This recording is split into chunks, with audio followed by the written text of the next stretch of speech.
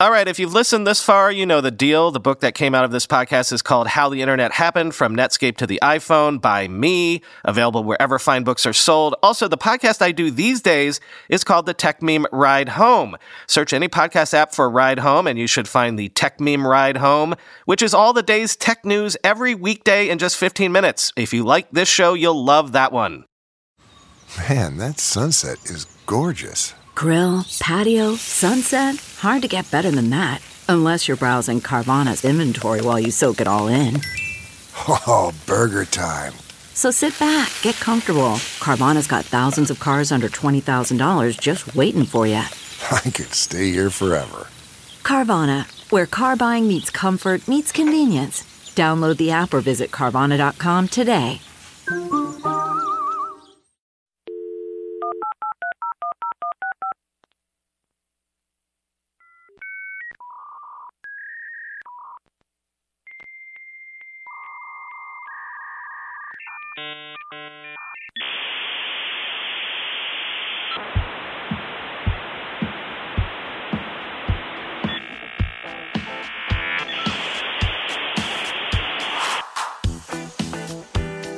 Welcome to the Internet History Podcast.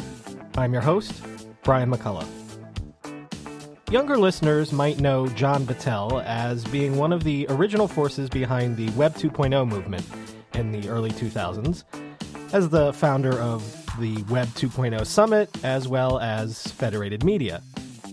But John was also the founding editor of both Wired Magazine and Industry Standard Magazine, that great lost magazine of record for the dot-com era. For our purposes here, we've been spending a lot of time focusing on Hotwired, so that's why I was super excited to speak with John and get some of the background stories from the mothership, from Wired the magazine. Again, I think this is another excellent discussion, so please enjoy John Battelle.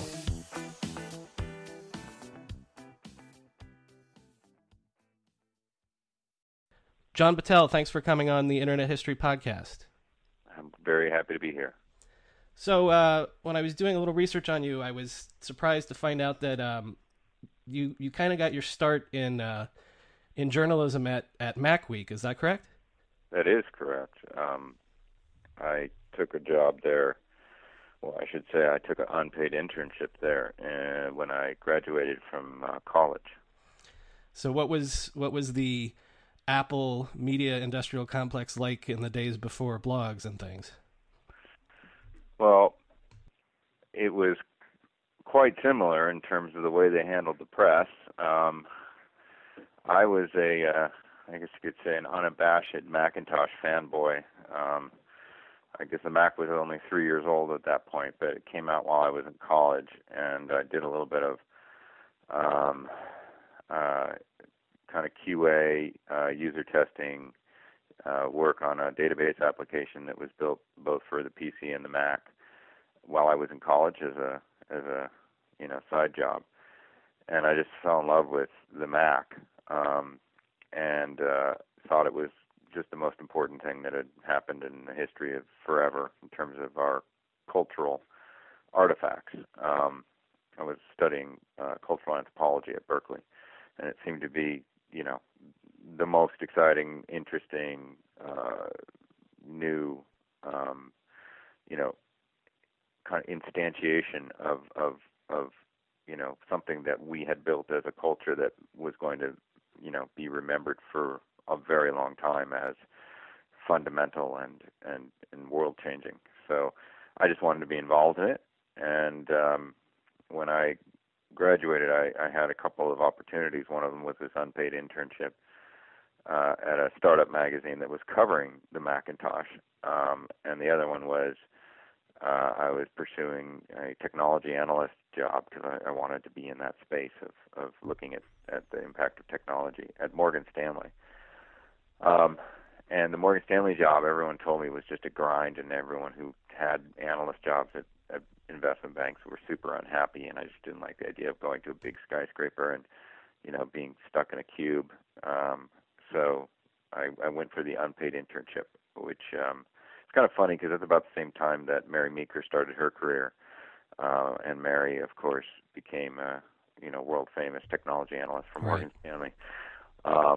But I'm very happy with my choice because it turned into a paying job. I think like a week or two later, and then 3 years of just super happy work being a reporter covering the space.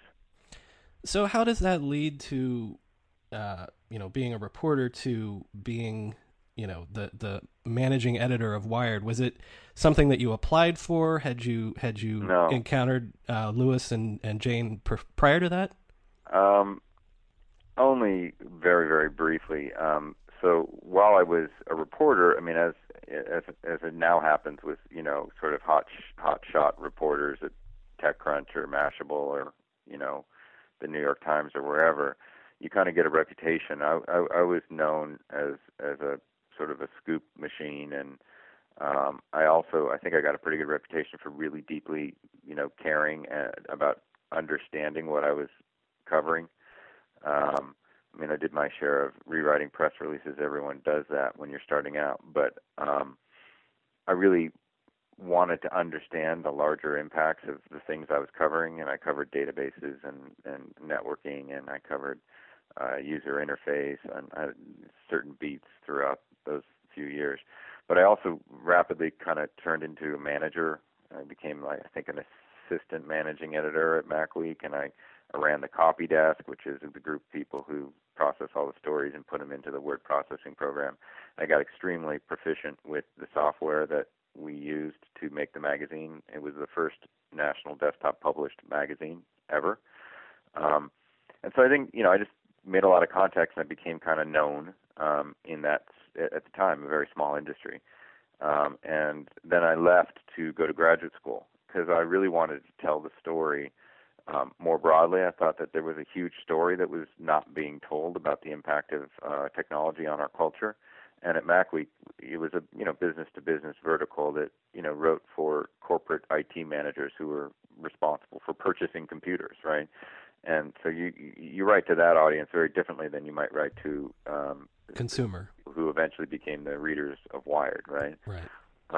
And so when I went to graduate school, kind of my world opened up, the aperture opened up quite significantly. And while I was there, I developed an idea to start a magazine about that story.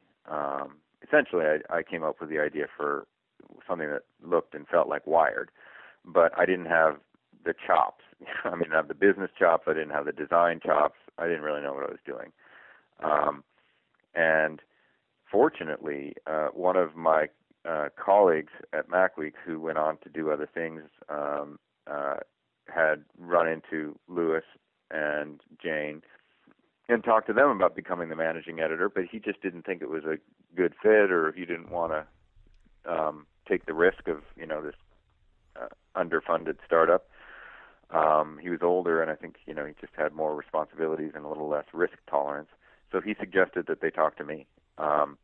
And Lewis gave me a call in the summer of '92, right when I had just graduated, and was finishing up a internship at the Los Angeles Times, which I really did not enjoy because it's a big corporate environment, and I don't do well in those kinds of environments. At least I didn't then. And when Lewis called and described his idea to me, I was like, "Holy crap! I'll show you my thesis." A master's thesis proposal, which I had created to create a magazine that sounded exactly like the same thing. That master's thesis proposal was shot down by my dean. He said, "There's no way you're going to be able to pull this off." He was probably right. And I ended up writing a long 10,000-word piece on the future of print as it relates to interactivity. But I think the fact that I had, already come up with a similar idea and was super passionate about it, and Lewis and I just clicked, and he took a big flyer on me because I was 26 years old and really had no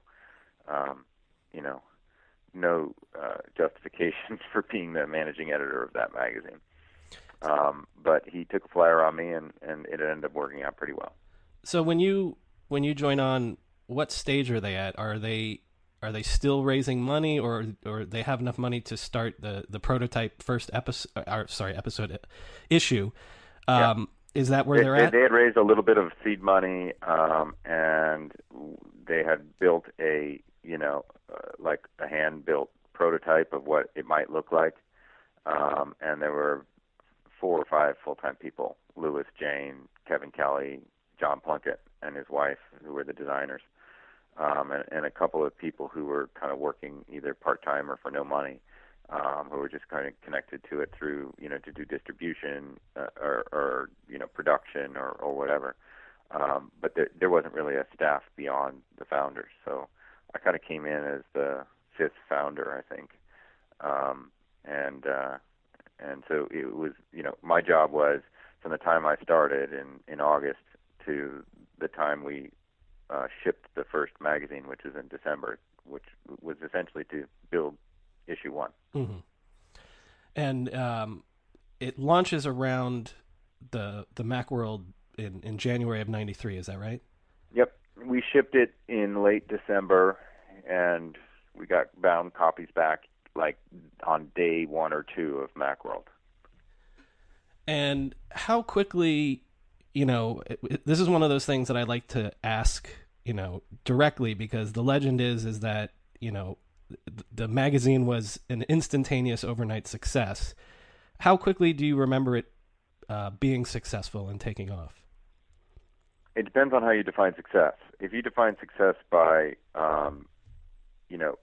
how your core market that you really were writing for responded to it, it was an overnight instantaneous success. There's a couple ways you can tell that. One is just talking to people, right? When we were handing out the issues, and that's what we did, we took boxes of straight from the printer, and we went out to Macworld, and stood at the bottom of escalators when people were getting off from Moscone and handed them issues, and then you'd get reader feedback. You'd talk to people later that day, or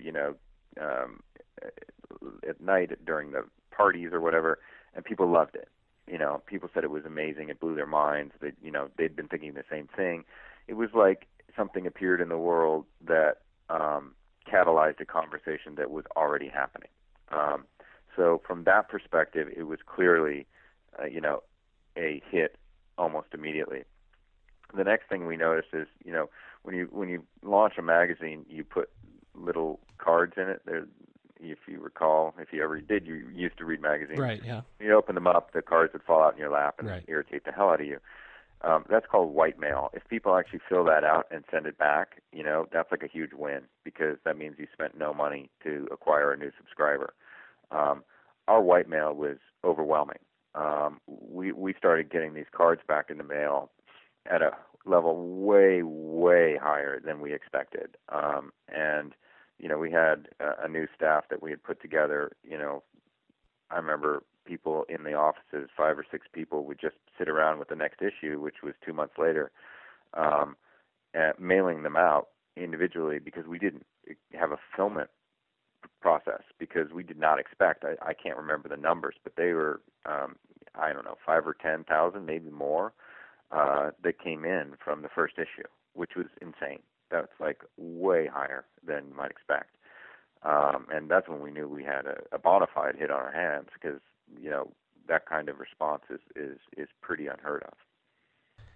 So let's just take that first year then after the launch. So let's say the first 10 or 12 issues that you put out. What are the stories that you're pursuing? Like, what do you feel like the vision, the mission was that the magazine was going to try to tackle? Well, we wanted to tell the stories of how technology was changing our culture. And on the one hand, my sort of formal journalism training and my instinct was to go report those stories and find them wherever they were and tell them. But the truth is that many of them were not yet truly unfolding and required a certain amount of taking a sort of kernel of a story and playing it forward and imagining what was going to happen because of it, as opposed to what was actually happening. So we really believed that the way education was going to be structured and pursued was going to change fundamentally because of digital technology and networking. But, to go find a proof point of that was really hard because it just wasn't happening. You know, the idea of even just computers in schools was pretty new. And what computers were in schools were like, you know, a bunch of IBM PCs kind of, you know, teaching kids how to program Pascal, right? Or, you know, maybe some technical schools teaching kids how to become IT managers, right? There really was not, I mean, where we are now with, I don't know, public companies that are, you know, MOOCs or, you know, 2U, which is a public company that does education platforms and so on. That was all like in our imagination that was going to have a story, right? And that happened in almost every field of endeavor. I mean, anywhere we looked, we saw the story, but it was super hard to actually find that story and tell it in a meaningful way without really using your imagination. So in a way, what you're saying is it's a little bit reporting, but then there's a lot of extrapolating that you have to do also. There's reporting, there's extrapolation, there's going and finding, you know, edge fringe cultures that may be harbingers of where the story was going to end up going. So like in the first issue, you know, we went out and talked to all the freelance writers we could who kind of had done anything interesting in this space. And there were, you know, I would say a handful of them, right? You know, whereas if you were doing Rolling Stone, you could find a rock and roll writer anywhere.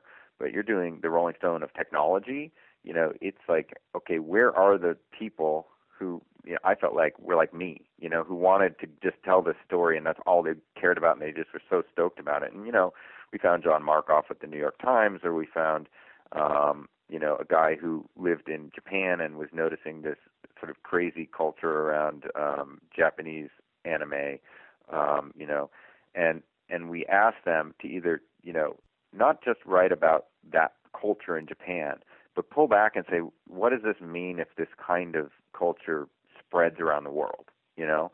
And it was that perspective, that sort of optimism about how this thing was going to spread beyond what it is now that I think really helped inform the magazine. You know, we would say, we would use a lot of the quotes that are now kind of, you know, givens in our industry, but we were really like surfacing them often for the first time. You know, we would talk about McLuhan, we would talk about Vannevar Bush, you know, we would talk about you know, the Gibson, and, you know, the future is already here, it's just unevenly distributed. So our job was to go find where it was and report that little glimmering of it and talk about what happens if that becomes the whole future, right? And so we were really driven to find those stories that, you know, seemed unimportant but turned out to be super important. So do you remember when, obviously the story eventually is going to become that the revolution is happening, and it's happening on the web and the internet, which obviously existed when Wired launched, but weren't really a thing yet, mainstream-wise. Yeah. Do you remember when that started to change, and then that is becoming the more prominent story? Sure. The first issue, in the first issue, one of the people who we were just connected to as a writer who was paying attention to this stuff is a guy named John Browning, who was in Europe at the time at The Economist.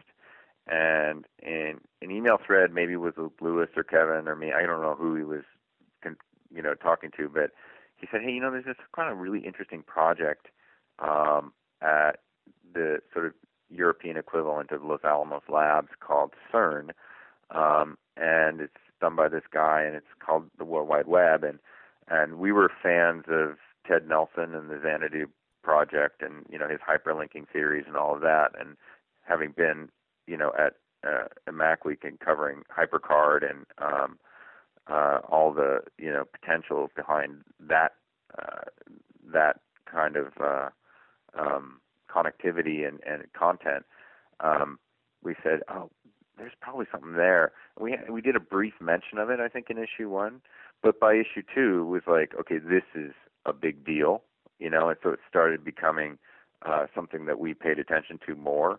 And by the middle of '93, you know, Mosaic had started, and we got the first, you know, we were like, I don't know, all of us had, the first version of Mosaic. We were all on the web all the time because all of us were already, I was on like 6 different online services, the Well, AOL, CompuServe, Prodigy. I was on all of them. And so when the web showed up and the potential to do what we were doing on the web became real, we were like, this is a huge deal. We have to figure out a way to do this. And this really, I all credit to Lewis because he was like on fire about doing this. And not only doing it, like just putting our stories online, but making an entirely new medium out of it and figuring out a way to tell the story we were telling, but telling it natively to that medium was his battle cry. Right. That actually, we're getting into Hotwired territory now. That actually strikes me too because, famously, Lewis and Jane had such a hard time raising money for Wired. Wired, the magazine, finally comes out and is successful. And then immediately on top of this, it's almost like, okay, now we have to launch an entirely new thing. There's no time to rest on our laurels or enjoy the success or anything. No, none. I mean, we spent a lot of time in our kind of senior management meetings, I guess you'd call it, though I don't think we would have called it that back then. But, the 5 of us, really thinking about how do we do this? Okay, we're making a magazine, we're going to keep making a magazine, but how do we create something new? Do we use the same editors? Do we use the same freelancers, the same content? Do we, use the same, people? And the answer in all those was no. We have an entirely focused, separate team that does nothing but this. And, it was up to Lewis and Jane to figure out how to raise money to make that possible. But we really, from the very beginning, we brought on an executive to run it, and that person was responsible for making a team and making the product. And, what we did is we supported it. The people who created the magazine supported it, and it was a division of the company we started, but we didn't operationally run it day to day. We spent a lot of time on it, of course, but it wasn't ours, day to day. It was Andrew's and his teams. Right. I spoke to Andrew 2 weeks ago. But was there any sort of bringing people over from the magazine side to the Hotwired side? Like people that, okay, if you're interested in this project, you can shift over, right? I mean, to the extent that I don't want to misrepresent anything because I may just be forgetting stuff, but the truth is not really that I recall. Most of us cared deeply about that and were very involved in it, looking at features and products and helping, if there's, they hired a bunch of writers. They hired a bunch of designers and coders and, support people. But we did not, we were so lean and so small at the time we made the decision to do this that it was not like there was anyone to spare off the magazine, Right.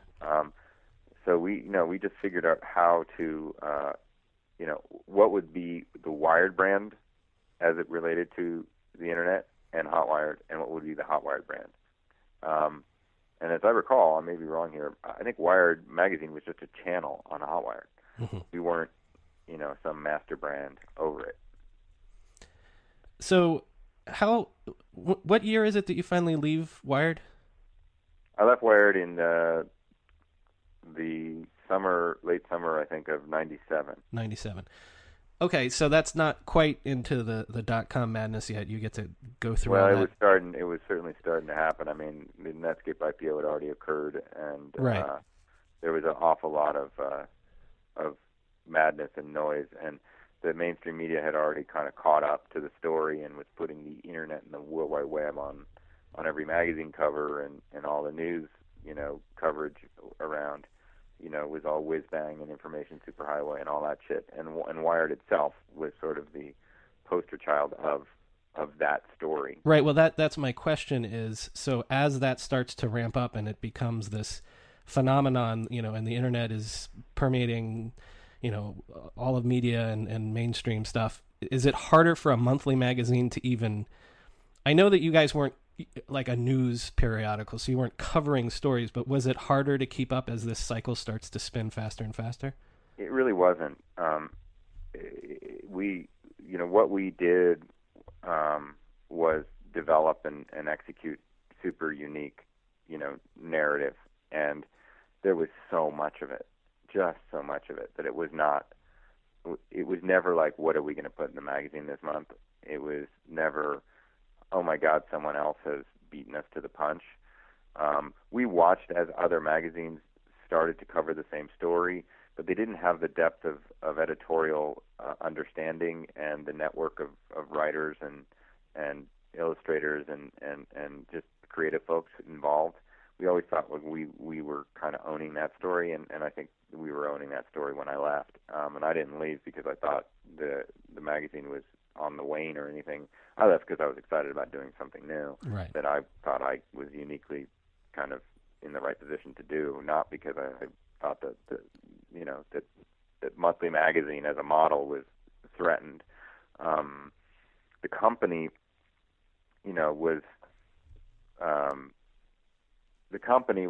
had its own issues that were, unique to that company, but not unique to many startups that were trying to figure out the right way to finance and the right way to grow and the right way to manage people and all that stuff. But, and that wasn't really even the reason I left. I mean, it might have been an informing reason because I was young and, frustrated that I thought I had a great idea I wanted to do and I couldn't do it inside that company. But really the reason I left was I came up with an idea I thought was pretty good and I wanted to go do it. Right. Before I ask you about Industry Standard, were you involved in any of the other projects like the launch of Hotbot or anything like that? I was involved in all of them insofar as we made decisions about, do we do this or do we not do this, or how do we do this, or who do we hire, or can you interview people, that kind of stuff. Some of them I was more involved in than others. I was not very involved in Hotbot at all. That turned out to be a very, very smart move by Andrew and others. I was, moderately involved in that I would spend a lot of time during kind of pre-launch and launch in a number of other projects, whether they were launching in other countries like the UK or launching a book series, which we launched called Hardwired, or launching a television unit, which I worked on a lot for a while, Wired TV. So I got involved in a lot of different things, but I Hotwired at the time I had left was its own big entity doing its own thing. And I wasn't very involved in a lot of the strategic stuff that they did, like Hotbot. So you do leave Wired to start Industry Standard, right? Is it your idea to start the magazine, or were you recruited for that? No. I had the idea, and I brought it to to Louis and Kevin, and those two guys. No idea is going to happen without the editorial troika, which was the three of us agreeing that it was going to happen. And, Louis thought it was a good idea, but he just didn't, he wasn't excited about it. And I understand why, probably for a number of reasons, one of which is kind of expensive to start a weekly magazine. And so I was actually just trying to figure out what I was going to do with this idea, because I was, super hot to do it. And while I was doing it, and it's sort of similar to how I ended up at Wired, I got a phone call from a recruiter from a company that wanted to start a magazine covering the internet, a weekly magazine covering the internet. And so they didn't have an editorial point of view about what it was, or, how it was going to approach the market, or any of that stuff. But they just, it was IDG, and they saw a new market emerging, and they wanted to have an entrant in that market. So I became the guy they hired to make that happen. It was and I showed the guy who ran IDG, I showed him, here's my plan, here's what I think we can do, and he's like, okay, go do it.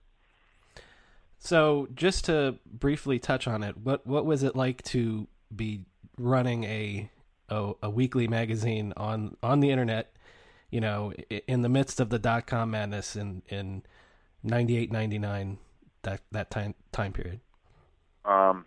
First of all, I don't know how much I remember. I mean, it was literally a blur. It was,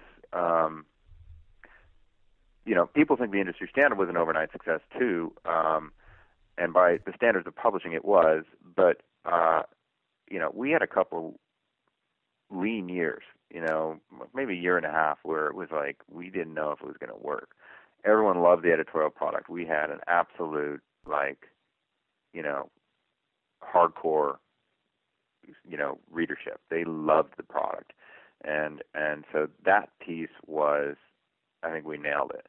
But it was hard to find an advertiser base in, late 97, 98, and even early 99, because, the big companies with the big budgets had not yet decided that this market was important for them. And so that's where I was working my tail off to, with Cisco and IBM and HP and, all those guys just saying, hey, this market's really important and these readers are really important and here's why they're different and special and here's why reaching them in the industry standard as opposed to Business Week or as opposed to the Wall Street Journal is more important contextually. They're reading for this very purpose and you want to be part of this story. So it was hard. But the other piece was I launched not just a magazine. I learned from Wired and I launched a very sophisticated online site for the time that we launched it. That got a lot of traffic. And I launched conferences at the same time so that we had 3 lines of revenue from the very beginning. And I couldn't have done that really without the support of a corporate parent like IDG who, had a conference group who could execute conferences and, so we took advantage of that. But it was not easy. And, on the other hand, when the standard sort of became, the Bible of the first .com boom, we had a whole other set of problems, which was that all of a sudden everyone wanted to advertise. I mean, the bit just flipped, I think, in, spring of 99. And what happened is that everybody, everyone's startup started getting funded. All those startups wanted to advertise what they were about and their, who they were and why they mattered, and they all wanted to buy pages in the industry standard because they understood that market was kind of feeding on itself, that everybody read that magazine and that if they were in that magazine, then they mattered. And then it was just like, managing a hyper-growth company. I felt like I was holding onto the back of a truck going 100 miles an hour. So, industry standard famously did not survive the .com bust, but right. I've seen an interview where you said that led you to sort of have a crisis of faith about the whole narrative of technology and innovation and things like that. Was it literally Google that got you your faith back in terms of technology and innovation? I would say it was search. Now, Google was the most robust exemplar of search, but it was really search. So yeah, when everything blew up in 2001, it really started blowing up in mid-2000, but no one noticed because there was so much money washing around that it took another 6 to 9 months for it to really wash out. But when it was amply evident by the first, second quarter of 2001 that we were going to have to be refinanced, or we were going to have to stop the magazine and stop the whole enterprise. And it wasn't just us. I mean, there was, I don't know how much market value was lost during that period of time, but it was historic, right? It was a far bigger story than just us. And it seemed like the whole world lost faith in the internet and sort of felt like, well, we got conned. We were told this was going to be the biggest thing in the world, but it turns out it's just another thing. It's going to be around, of course. We're not going to disassemble the internet and go home, but it's not that big a deal anymore, and that's what everybody said. That's what all the advertisers said, that's what, and I'm not talking about the advertisers like the .com companies. All that money went away. But the real guys, the IBMs and the Apples and the HPs of the world, they're like, yeah, we're just going to go back to the Wall Street Journal, right? And the story got super depressing, and I follow narrative. I follow stories, and the story really got depressing. Everyone was out of work. San Francisco was a ghost town. I remember going into work at San Francisco in early 2001, and there's nobody in the streets. It was really, really unhappy. And yeah, I kind of lost faith with the story. And I think the truth is, for 3 or 4 years there, while I was trying to figure out what it means to be a CEO and run a growth company and just hire people fast enough for the opportunity, I was not in the story. I was not reporting. I was not, what I was doing at Wired, except for the last year and a half, where I ran business development and, expansion into different businesses. I lost touch with the core narrative. But at Wired, I was every single word in that magazine I edited. I wrote almost all of the, big type, the headlines, the pull quotes, the captions, all that.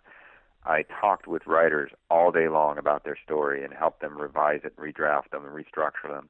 I wrote a column every month that ran through the magazine. I was deep in the narrative. I talked to sources all the time. So I really felt like I understood the narrative, right?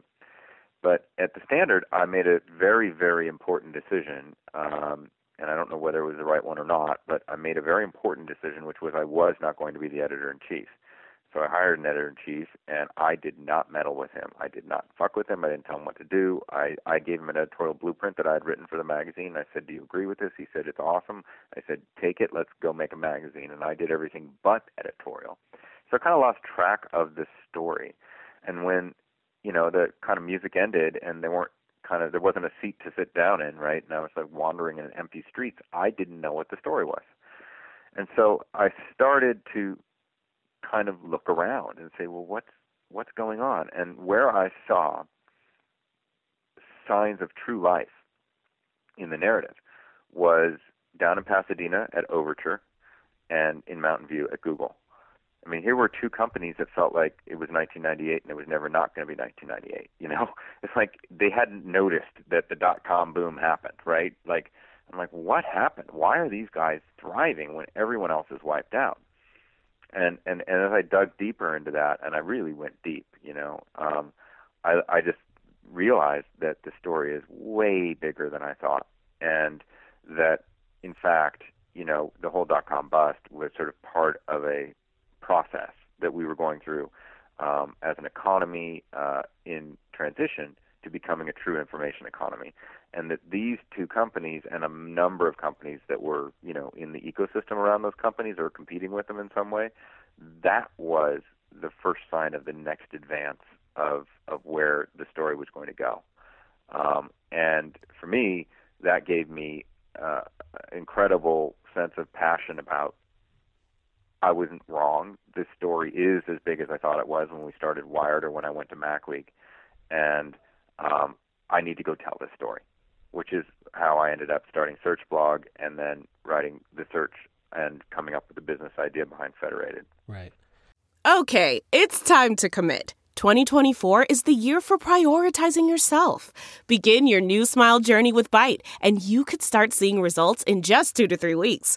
Just order your at-home impression kit today for only $14.95 at Byte.com. Byte clear aligners are doctor-directed and delivered to your door. Treatment costs thousands less than braces. Plus, they offer financing options, accept eligible insurance, and you can pay with your HSA FSA. Get 80% off your impression kit when you use code WONDERY at Byte.com. That's BYTE.com. Start your confidence journey today with Byte. Delve into the shadows of the mind with Sleeping Dogs, a gripping murder mystery starring Academy Award winner Russell Crowe. Now available on digital. Crowe portrays an ex-homicide detective unraveling a brutal murder he can't recall.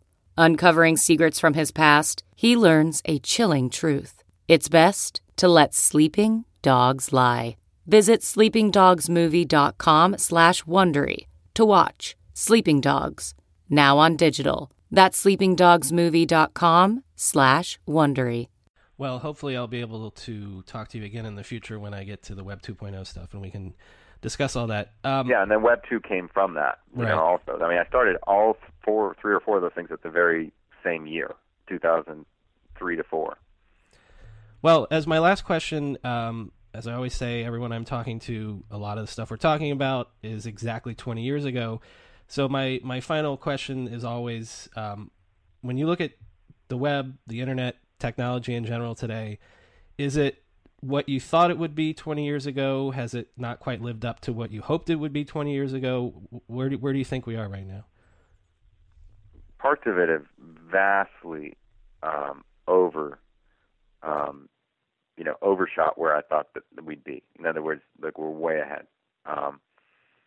I wouldn't have thought that information flows would have reorganized energy and matter to the point where, you know, the entire transportation, hospitality industries are literally being rethought because of, you know, startups like, you know, Uber or Airbnb, or that